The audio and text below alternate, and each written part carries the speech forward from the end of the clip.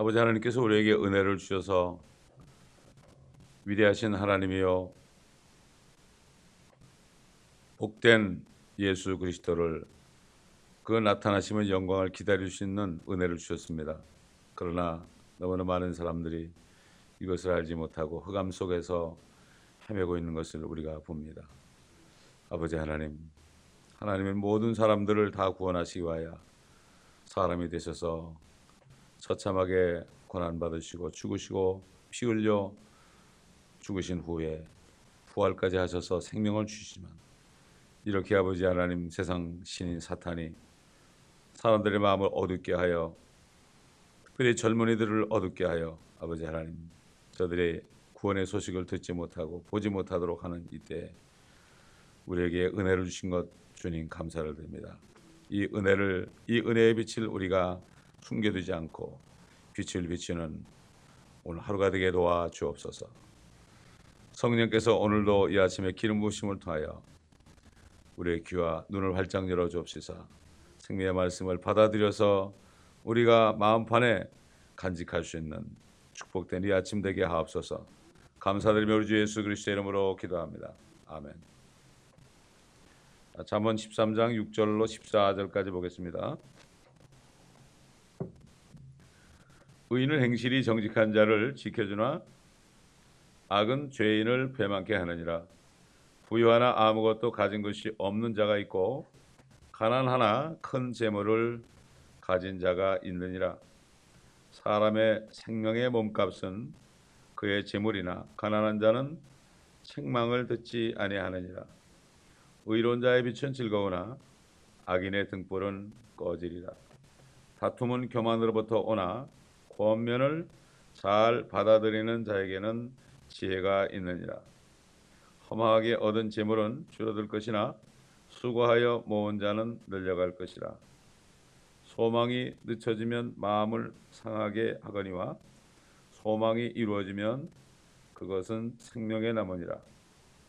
말씀을 멸시하는 자는 누구라도 멸망할 것이나 계명을 두려워하는 자는 보상을 받으리라. 6절의 말씀. 의인은 행실이 정직한 자를 지켜주나 악은 죄인을 패망케 하느니라. 이거 구약적으로 볼 때, 구약 시대에 볼 때 율법에 복종하고 계명을 지키는 자 이런 사람에 대해서 얘기하고 있고, 그 다음에 그 율법을 어긴 악한 죄인, 악에 대해서 얘기하고 있습니다. 구약 성경에 악인이라고 그럴 때는 율법에 복종하지 않고 하나님의 말씀을 떠난 사람들을 악인이라고 그랬어요. 그러나 오늘날은 모든 사람들이 다 죄인이죠. 죄인으로 태어났습니다. 그렇기 때문에 구약적인 의와 구약적인 악, 이것과 신약적인 우리 신약시대 주님께서 피 흘리시고 부활하신 그 신약 성도에 대한 의는 다르죠. 우리가 어떤 율법을 지켜서 얻은 의가 아니고 하나님께서 사람이 되셔서 모든 율법의 죄를 다 담당하시고 죽으셔서 율법을 십자가에서 폐기했기 때문에 이제는 그 예수를 믿지 않는 것이 죄고 예수를 믿는 것이 의가 되는 거다. 이것을 우리가 바로 알아야 되죠. 로마서 4장 1절로 5절 보면은 사도 바울이 주님께로 받은 계시를 분명하게 증거했죠. 4장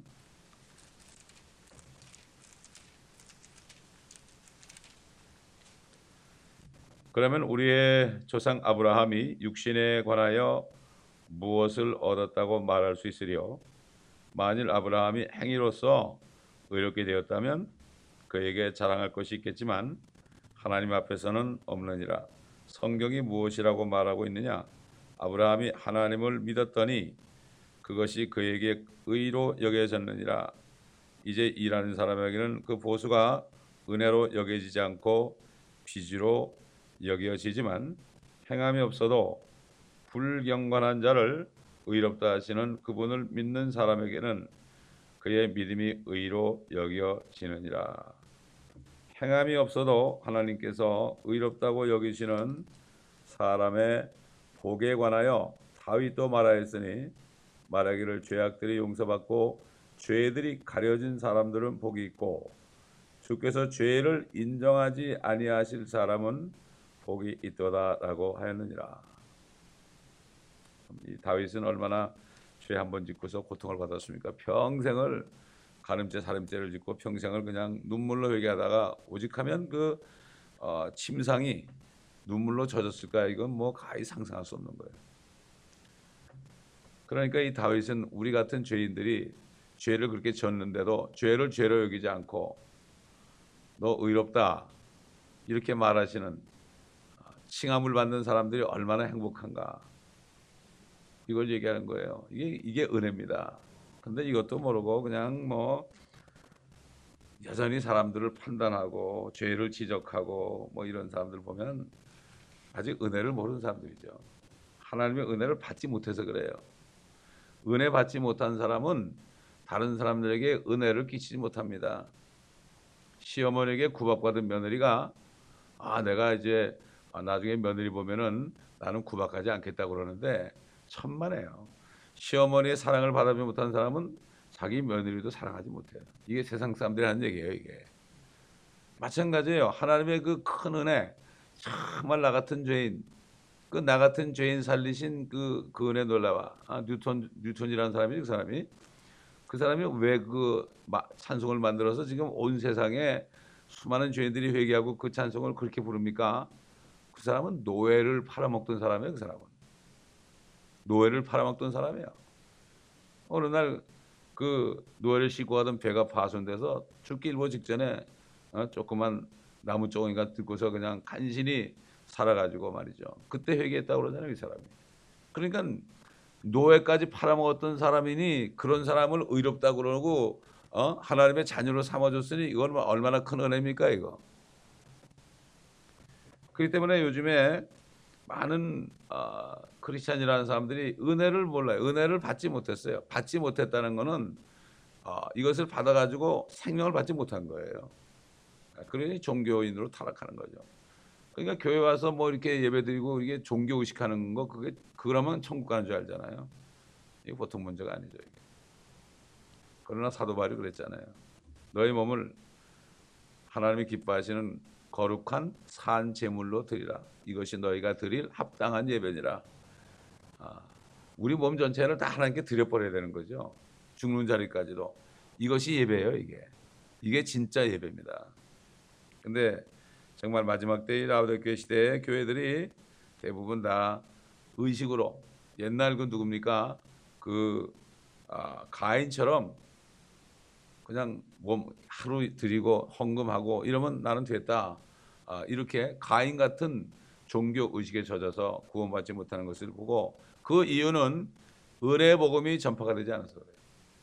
은혜의 복음이 왜 전파가 안 됩니까? 은혜를 받지 못하기 때문에 전파할 수 없는 거예요. 내가 은혜를 받지 못했으면 은혜 복음을 전파 못해요. 내가 은혜를 받지 못했으면 나 같은 죄인이 이렇게 구원받은 것을 얘기할 수가 없어요. 차라리 우리 리앱센터 앤세다 있는 리앱센터 사람들이 참 나 같은 마약쟁이가 이렇게 구원받았다고, 이게 진짜 간증이에요. 이게 진짜 설교예요. 설교라는 거는, 프리칭이라는 거는 예수 그리스도의 죽으심과 장사되심과 부활하심, 나 같은 죄인 때문에, 이게 바로 설교예요. 이게 프리칭이에요. 그리스도인들은 나가서 이것을 프리칭해야 되는 거예요. 자기 죄를 숨기는 사람은 말이죠, 아직 은혜 받지 못하는, 다 드러내놓고 내가 이런 사람이었습니다. 사도 바울은 그러잖아요. 나는 죄인의 괴수라고 그러잖아요. 죄인의 괴수라고. 복음 전할 때 내가 정말 예수 믿는 사람들을 죽이려고 내가 다녔다. 어느 날 다마스커스로 가는데 하늘에 빛이 내려와서 사울아 사울아 네가 왜 나를 박해하느냐, 이렇게 해가지고 내가 뉘신이니까 그랬다. 내가 그 주님을 만났다. 그게 주님을 만나는 거죠. 그 은혜 복음을 받아들일 때 주님을 만나는, 영접한다는 것은 주님을 만나는 거죠. 무슨 종교적으로 그냥 입을 벌려서 그냥 한번 기도 한번 한 것이 아닙니다, 여러분. 그러니 오늘날 사도 바울이 얘기한 것처럼 로마서 3장 23절에 모든 사람이 죄를 지었으므로 하나님의 영광에 이르지 못한다고 그랬어요. 하나님 영광은 생명이죠. 영원히 사시는 분이니까. 그렇기 때문에 다 죄인이 됐어요. 뭐 여러 가지 죄인들이 있잖아요. 의심 많은 죄인도 있고요. 도덕적으로 좀 부도덕한 죄인들도 있고요. 그 다음에 유물론적인 죄인들, 공산주의자들, 이런 죄인들도 있고, 또 영적인 죄인들 있잖아요. 그 뭐 불교를 믿는다든가 유교를 믿는다든가 뭐 이슬람을 믿는다든가, 이게 바로 또 영적인 죄인이며 종교적인 죄인이죠. 이런 죄인들이 수없이 많아요. 그런데 똑같은 죄인이면서 손가락질 하거든요. 근데 과가 다른 거예요. 죄인의 과가 다른 건데 똑같은 죄인인데 그 과가 다른 걸 모르고 그래도 내 과가 좀 낫다 뭐 이런 식으로 참 이래가지고 자신을 속이는 것을 볼 수가 있죠. 어떤 사람들은 그냥 뭐 남을 속이고 돈을 떼먹고 이런 사람들, 이런 죄인도 있고, 뭐 하여튼 뭐 정신적으로 죄를 지는 사람이 있고요. 그다음에 국가적인 죄도 있고, 하여튼 뭐 여러 가지 죄를 나눈다면 뭐 이루 말할 수 없는 것이 많죠. 그러나 다 죄인이죠. 착한 죄인도 있고 악한 죄인도 있고 더러운 죄인도 있고 깨끗한 죄인도 있고. 근데 그거를 사람들이 모른다 이거죠. 세상 말에도 그런 말 있잖아요. 재 묻은 개가 똥 묻은 개를 못 어떻게 한다는 말이 있잖아요. 이런 말이 있죠. 이게 세상 사람들 아는 거예요. 너나 나나 마찬가지다. 50보 100보다. 이게 바로 하나님께서 우리에게 주시는 말씀이죠. 자, 그래서 7절 보니까 부유하나 아무것도 가진 것이 없는 자가 있고 가난하나 큰 재물을 가진 자가 있느니라. 자, 솔로몬이 이렇게 성령에 의해서 이렇게 우리에게 말했는데, 우리 고린도후서 6장 10절을 보게 되면은 이 말씀이 풀어집니다. 성경이 성경을 해석합니다, 여러분. 고린도후서 6장 10절 보게 되면 슬퍼하는 자 같으나 항상 기뻐하며 가난한 자 같으나 많은 사람을 부유하게 하고 아무것도 없는 것 같으나 모든 것을 가졌느니라. 사도 바울의 고백이에요. 매일 뭐 핍박받고 두드려 맞고 남에게 모욕받고 궁핍하고 공경에 처하고 사람들이 볼 땐 그렇게 보여요. 근데 기뻐한단 말이죠. 겉은 고난을 받지만 속은 기쁨이 있단 말이죠. 왜? 혼이시기 때문에. 가난하잖아요, 사도 바울이. 사람들이 볼 때는. 그러나 많은 사람을 부유케 했어요. 사도 바울은 많이 있는 교회에서 헌금을 받아가지고 가난한 예루살렘 교회 구제하든 어떻게 하든지 가난한 형제들을 구제했어요. 이 구제라는 거는 하나님의 자녀들을 구제해야 되는 거예요. 이거는 세상에다 갖다 돈 갖다 내는 거 구제가 아닙니다, 여러분. 성도들이 바친 물질을 가지고, 특별히 미국에서 정말 언제 죽을지도 모르고 위협 속에서 말이에요. 언제 누가 총 들고 들어올지 모르는 이런 위협 속에서 큰 근거리 모아가지고 11조 내고 뭐 감성금 내고 성경금 내고 그래가지고 내가 쓸 거 못 쓰고 그렇게 낸 것을 가지고 말이죠. 세상에다 갖다 기부를 하고, 심지어는 한국 교회들은 이북에다 갖다 기부하고, 어떤 목사님이 이북 가가지고 10만 불인가 줬더니 이게 돈이냐고 내팽개치더래요. 돈을 안 갖다 주면 대우를 못 받아요. 그래서 봉숙교에서 설교 한번 하면 그게 축복인 줄 알아요. 다 공산당들이 앉아 있는데. 그렇기 때문에 사도 바울은 사람들이 볼 때는 가난했지만 많은 사람을 부유케 한 사람. 우리도 마찬가지예요. 부한 자가 뭐죠? 재물을 쌓아두는 자가 아니에요. 많은 사람들에게 나눠주는 사람이 부유한 거예요. 그래서 재물을 하늘에 쌓아두라고 그랬잖아요. 주라 그랬죠. 흔들어 눌러서 너에게 안겨준다. 꼭 이 땅에 있는 동안에 받으려고 그러면 안 돼. 이 땅에서도 주십니다. 그러나 진짜는 하늘에 있는 거죠. 그렇기 때문에 결국 이 땅에서 하나님이 볼 때 부유하지 못한 사람들, 이 땅에서는 재물이 많은 것 같은데 그런 사람들은 하늘에 가면은 뭐 현대 소나타 정도 살 돈도 없어요, 거기에. 예? 지금은 많은 것 같지만 다 썩고 다 조미 먹고 동록이 들어가서 없어지죠. 그러니까 부유하나 아무것도 가진 것이 없는 자가 있고 가난하나 큰 재물을 가진 자가 있다. 옛날 구약 시대도 보면 말이죠. 사울 왕이나 하만 같은 사람 큰 재물을 가지고 있었죠. 부를 가지고 있었죠. 그러나 이 사람들은 질투 때문에 잠을 잘 수 없고 결국 많은 사람들을 죽이려고 그러다가 자기들이 결국 죽게 됐죠. 여러분 전도서 5장 12절 보면은 노동자들 일 많이 하는 몸으로 노동하는 사람들은 꿀잠을 잔다고 그랬어요. 그러나 돈은 많은데 악한 사람들은 걱정 근심이 많아가지고 밤에 잠을 못 잔다고 그랬어요. 미국의 그 수면제라든가 이런 그런 약들 있잖아요. 그런 비즈니스는 절대 망하지 않아요. 불경기가 없어요. 왜? 불경기가 될수록 사람들이 고통을 받으니까 그런 약을 사 먹어야 돼요. 진통제라든가 이런 거. 그렇기 때문에 불경기가 될수록 그들은 더 번성하게 됐습니다. 옛날 이집트의 파라오 왕이라든가 말이죠. 바벨론의 벨사살 같은 사람, 이런 사람들은 뭐 사울이나 하만 이런 사람보다 더 많은 돈을 가졌지만은 그들이야말로 얼마나 비참하게 죽었습니까? 그런가 하면 주님께서 그 성전에 앉아 계실 때 어떤 과부가 동전 몇 등화를 뚝 떨어뜨렸죠. 헌금함에다가. 그래서 주님이 뭐라 했습니까? 이 여인이 가장 많이 넣었다. 가장 많이 넣었다. 주님이 볼 때는 부유한 사람이다, 이런 얘기죠. 거기 앉아있는 유대인들 보고 한 얘기죠. 그게. 거기 있는 바리새인들 보고 한 얘기죠. 그 다음에 여러분 교회에 대해서 한번 보십시다. 우리 요한계시록 2장 보겠습니다. 요한계시록 2장 7교회 말씀하실 때 스무나 교회에게 하신 말씀이 있어요. 요한계시록 2장 8절부터 보게 되면 스무나 교회 천사에게 편지하라. 처음과 마지막이요 죽었으나 살아계신 분이 이 일들을 말씀하시느니라. 내가 너의 행위와 환난과 궁핍을 아노라. 오히려 네가 부유한 자로다. 자칭 유대인이라고 말하는 그들의 모독을 아노니 그들은 유대인이 아니요 오히려 사탄의 회당이니라. 가난하지만 너희가 사실은 궁핍하지만은 실상은 네가 부유한 사람이다. 자칭 유대인이 누굽니까? 이게 오늘날 대표적인 자칭 유대인이 로만 캐토릭입니다.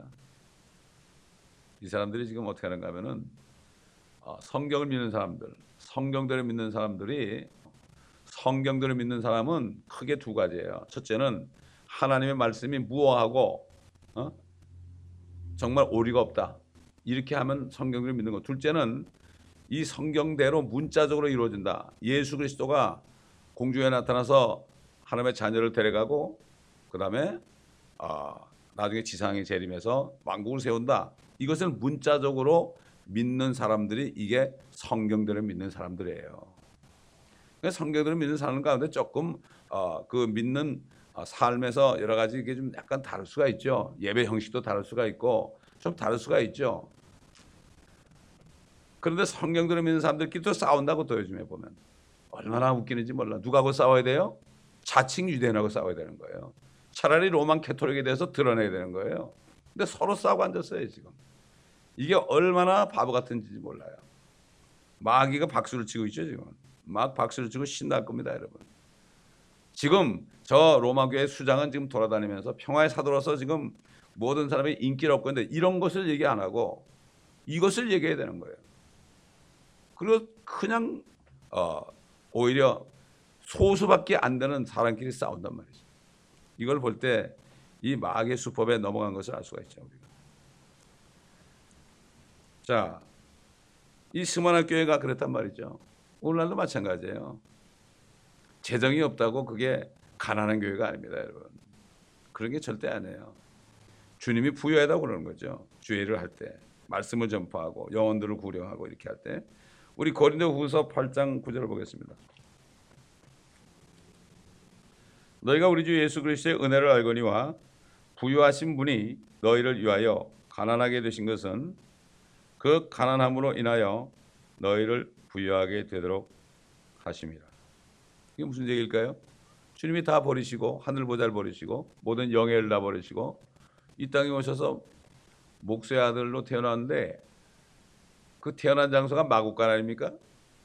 이 세상에 아무리 가난해도 아마 마국간에서 태어난 사람은 거의 없을 거예요. 마국간에서 태어난 사람은 거의 없을 거란 말이죠. 그 왜 그랬을까요? 그걸 통해서 많은 사람들이 그 예수를 믿고 하늘 가게 되면 어떻게 돼? 부여하게 되는 거 아니에요. 꼭 이 땅에서 부자가 되려고 그래 사람들. 이걸 가지고 우린 부자가 돼야 된다. 이렇게 얘기한단 말이죠. 모든 것 소망은 언제? 주님이 오실 때 그때 이루어지는 거죠. 이 땅에서는 뭡니까? 이 땅은 고난 받는 장소예요. 십자가를 지는 장소예요. 그리고 하늘의 부를 우리가 준비하는 장소예요.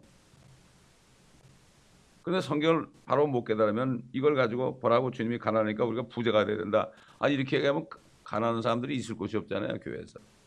이렇게 만들어버리는 거예요.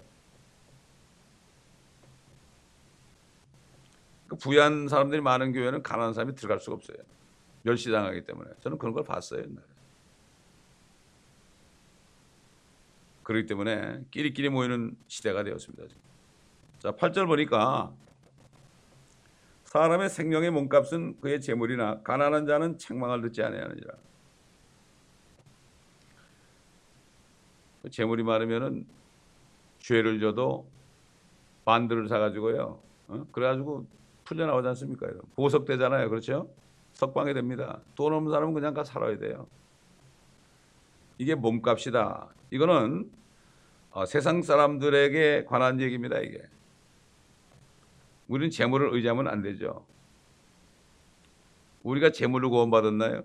우리가 죄인의 자리에서 죽을 자리에서 석방됐죠? 우리가 돈 내서 됐습니까? 그게 아니죠. 우리가 의지하는 것은 몸값이 재물이 아니에요. 우리는. 거기에 대해서 사도 베드로가 베드로전서 1장 18절을 보세요. 이렇게 말씀했죠.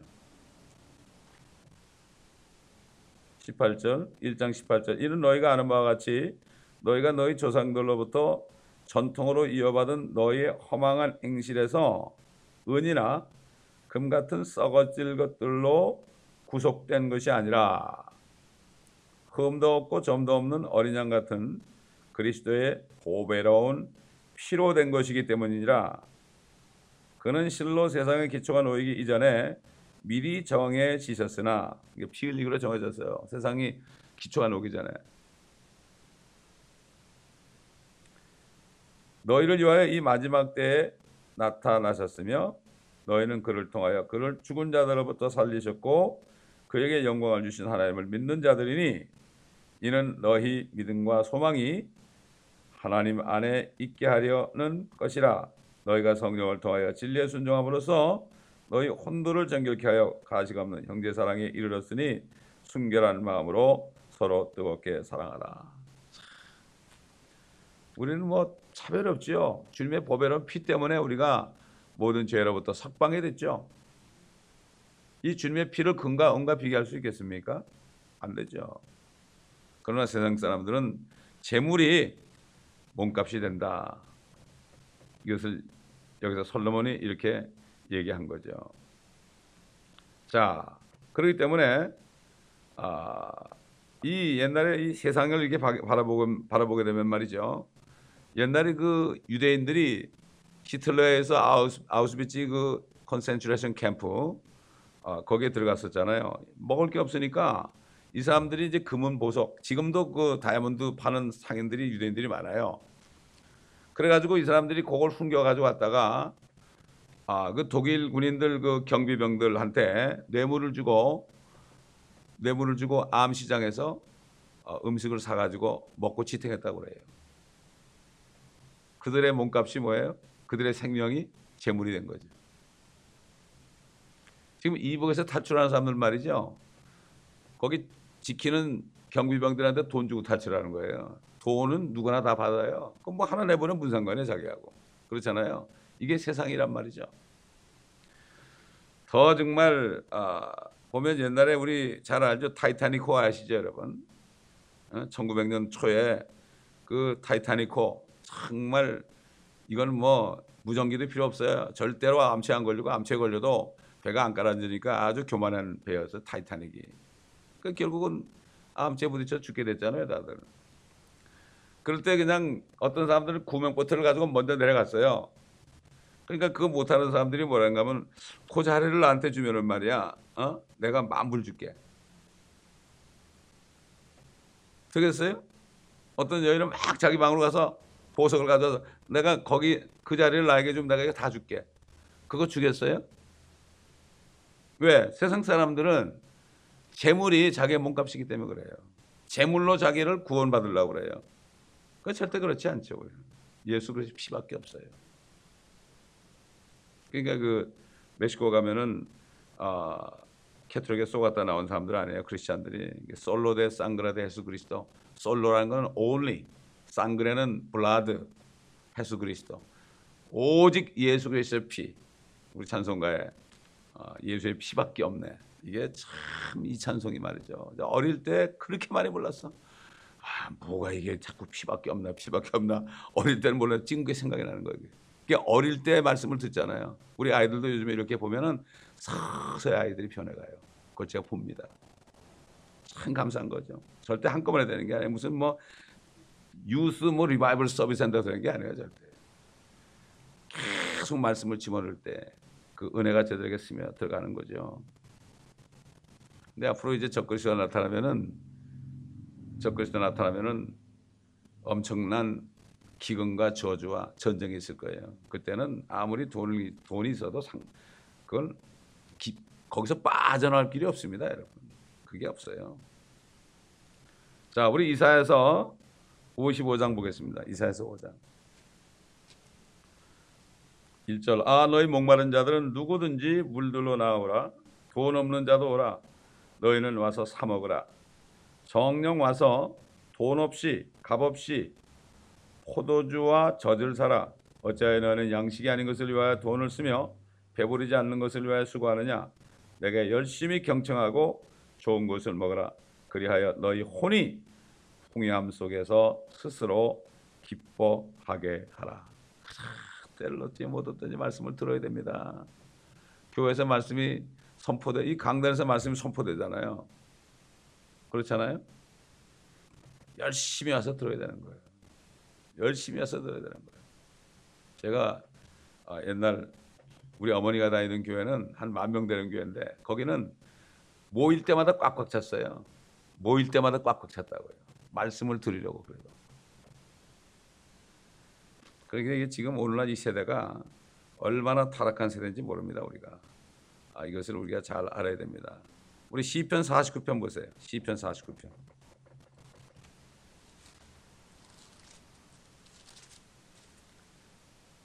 너무나 집에 문명의 이기들이 많아서 그래요. 집에 아무것도 없어 보세요, 여러분. 멕시코 이런 데나 가나안 나라 가면 교회 오는 게 낙이에요. 교회 오는 게 낙이라고요.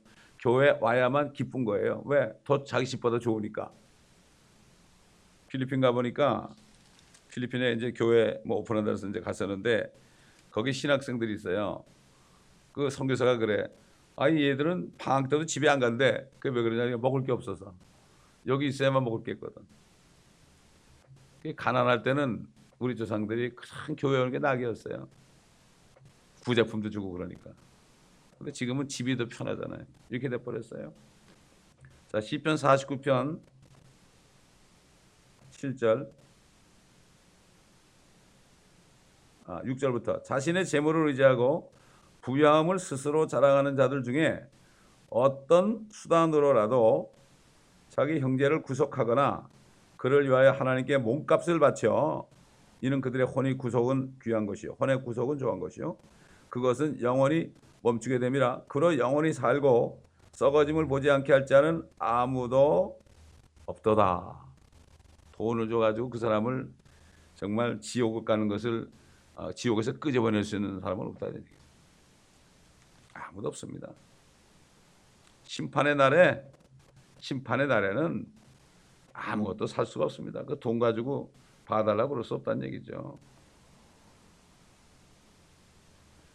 그러나 사도 바울이 우리에게 주신 약속이 뭡니까? 재물에 대해서 빌립보 4장 19절 보겠습니다. 15절부터 보겠습니다. 빌립보인들아 너희도 알거니와 복음의 초기에 내가 마케도니아에서 나올 때에 나와 더불어 주고받는 일에 참여한 교회가 너희밖에 없었느니라. 사도 바울이 어려운 가운데 있을 때 빌립보 교회에서만 성경 언급을 했어요. 이는 데살로니가에 있을 때에도 너희가 한두 번 나의 쓸 것을 보내주었습니다. 내가 선물을 구하고자 함이 아니라 너희의 회개라는 건 뭐 죄를 회개하는 게 아니라 회개에 계산하는 거예요. 유 어카운트 이런 얘기예요. 너희 회개에 풍성한 열매를 구하고자 함이니라. 이것이 너희 하늘에 이제 쌓이는 보화가 된다 이런 얘기예요. 내게는 모든 것이 있고 또 풍부하니라. 나는 너희가 보낸 것을 에바프로디도로부터 받아서 풍족하게 되었노라. 이는 향기로운 냄새요 받으실 만한 희생제요. 왜 희생제입니까? 성도들이 쓸 것을 안 쓰고 주님을 위해서 드렸기 때문에 희생제요 하나님을 참으로 기쁘시게 하는 것이라. 그러나 나의 하나님께서 그리스도 예수를 통하여 영광 가운데서 그의 풍요함을 따라 너희의 모든 필요를 채워주실 것이라. 빌립보 교인들이 한 얘기예요. 주님의 일에 동참하고 희생제물 물질을 드린 선교 예물을 드린 사람들에게 풍요함을 따라 너의 모든 필요를 채워줄 거예요. 필요한 대로 채워주십니다. 딱 보면 이 교회도 보면 말이죠. 필요한 만큼 채워주세요. 교회 돈이 많잖아요. 싸움이 일어납니다, 여러분. 되게 건축 헌금이 쌓여있으면 꼭 싸워요. 그거 가지고 싸워요. 참 돈이 많으면 안 돼. 집에도 그렇고 교회도 그렇고 나라도 그렇고요. 재물을 쌓아두면 타락하게 되는 거죠. 이제 하나님 곧 우리 아버지께 영원 뭉토록 영광을 돌릴지어다. 아멘. 그때나 지금이나 마찬가지입니다. 자, 8절 보게 되면 마지막으로 한 절 보겠습니다. 사람의 그 뒤에 가난한 자는 책망을 듣지 아니하느니라 그랬죠. 가난한 자. 마음이 가난한 자는, 영이 가난한 자는 뭐가 있어요? 영이 가난하면은 책망을 들어요. 당신이 죄인이다. 그러므로 회개하고 예수 믿으라. 들어요. 그러나 물질이 없어가지고 정말 궁핍한, 너무나 궁핍한 사람들, 먹고 살 게 없는 사람들 말이죠. 이런 사람들은 절대로 안 듣습니다. 예를 들까요? 공산주의를 만들어낸 칼 막스라든가 트로츠키라든가 뭐 엥겔스라든가 이런 사람들은 아마 대표적으로 가난한 사람들이었어요. 그러니까 그들은 예수 그리스도를 믿지 않은 거예요. 책망을 받지 않은 거예요.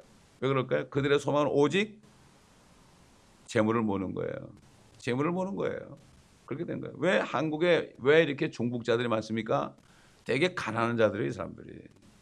부자들을 보고 그냥 시기 질투해가지고 그래가지고 예수 그리스도를 믿어야 되는데 오히려 누구를 믿어요? 공산주의를 믿게 된 거예요. 속는 거예요. 예? 그래서 가난한 자는 책망을 듣지 않나 이런 말씀이 성경에 있는 겁니다. 예? 그래서 가난한 사람들은 재물을 열망하는 거예요. 하나님과 재물을 겸하여 섬길 수 없잖아요. 가난하기 때문에 찌르게 가난한 사람은 내가 어떻게 하든지 부자가 돼야 되겠다. 우리 야고보서 4장 보겠습니다. 사단은 가난하게 만들어서 예수 못 믿게 하고 또 그 다음에 돈 많게 해가지고 예수 못 믿게 하고 양극화를 만드는 거예요. 사단은. 그래서 요즘에 양극화 현상이 뭐 미국과 한국과 모든 나라들의 정치 대통령들의 고민거리입니다, 여러분. 양극화가. 그게 해결 안 돼요. 사단이 그렇게 하는 건데. 4절 보면 너희 가늠하는 남자들과 가늠하는 여자들아 세상과 친구 되는 것이 하나님과 원수 되는 것임을 알지 못하느냐. 그러므로 누구든지 세상의 친구가 되고자 하는 자는 하나님의 원수가 되느니라. 또 1절부터 너희 중에 싸움과 다툼이 어디로부터 오느냐? 너희 지체들 속에서 싸우고 있는 너희 정욕들로부터 오는 것이 아니냐? 너희가 갈망하여도 얻지 못하고 너희가 살인하고 갖고자 열망하여도 얻을 수 없으며 너희가 다투고 싸워도 얻지 못하니 이는 너희가 구하지 않기 때문이라. 구해도 받지 못하면 너희 정욕에다 쓰려고 잘못 구하기 때문이라. 이게 지금 이런 시대가 됐다는 것을 우리가 알아야 됩니다. 그렇기 때문에 우리는 사단의 전술을 잘 알고 거기 대처해서 먹을 것과 입을 것이 있으면 족한 줄로 알라. 거기서 넘어가면은 욕심이 나게 되면 그 다음에 패망하는 거예요. 많은 그리스도인들이 사업이 잘 될 때 그냥 방심하고 있다가 나중에 당한 것을 많이 봅니다. 그러므로 참 이 잠언의 말씀이 우리에게 이렇게 지혜를 주는데, 이 말씀이 신구약 성경 전부 통하잖아요, 여러분. 하나의 말씀은 전부 주님에 대한 말씀이에요. 이 말씀을 다 알게 되면 지혜가 생기는 거죠. 기도하겠습니다. 감사합니다, 아버지 하나님. 오늘도 잠언 말씀을 통하여, 참 신구약의 말씀을 통하여 그 모든 말씀의 의미를 스스로 우리가 성령께서 말씀을 통하여 우리에게 해석해 주시는 것을 듣고 아버지 하나님 깨닫게 하신 것 감사합니다. 이 모든 말씀들을 우리 마음에 채우고, 이 말씀이 바로 우리 주님이니 주님의 지혜가 우리에게 충만하여 보는 것으로 살지 않고 믿음으로 행함으로 하늘에 쌓이는 그런 것들을 바라보며 이 땅에 가난한 자 같으나 부유한 자가 되고, 아버지 하나님이여 고통받는 자 같으나 슬퍼하는 자 같으나 항상 기뻐할 수 있는 우리 모두가 되게 하시고, 우리 모든 성도들 되게 하시고, 이 말씀을 듣는 모든 인터넷 성도들에게 이 동일한 축복을 내려 주옵소서. 감사드리며 우리 주 예수 그리스도의 이름으로 기도합니다. 아멘.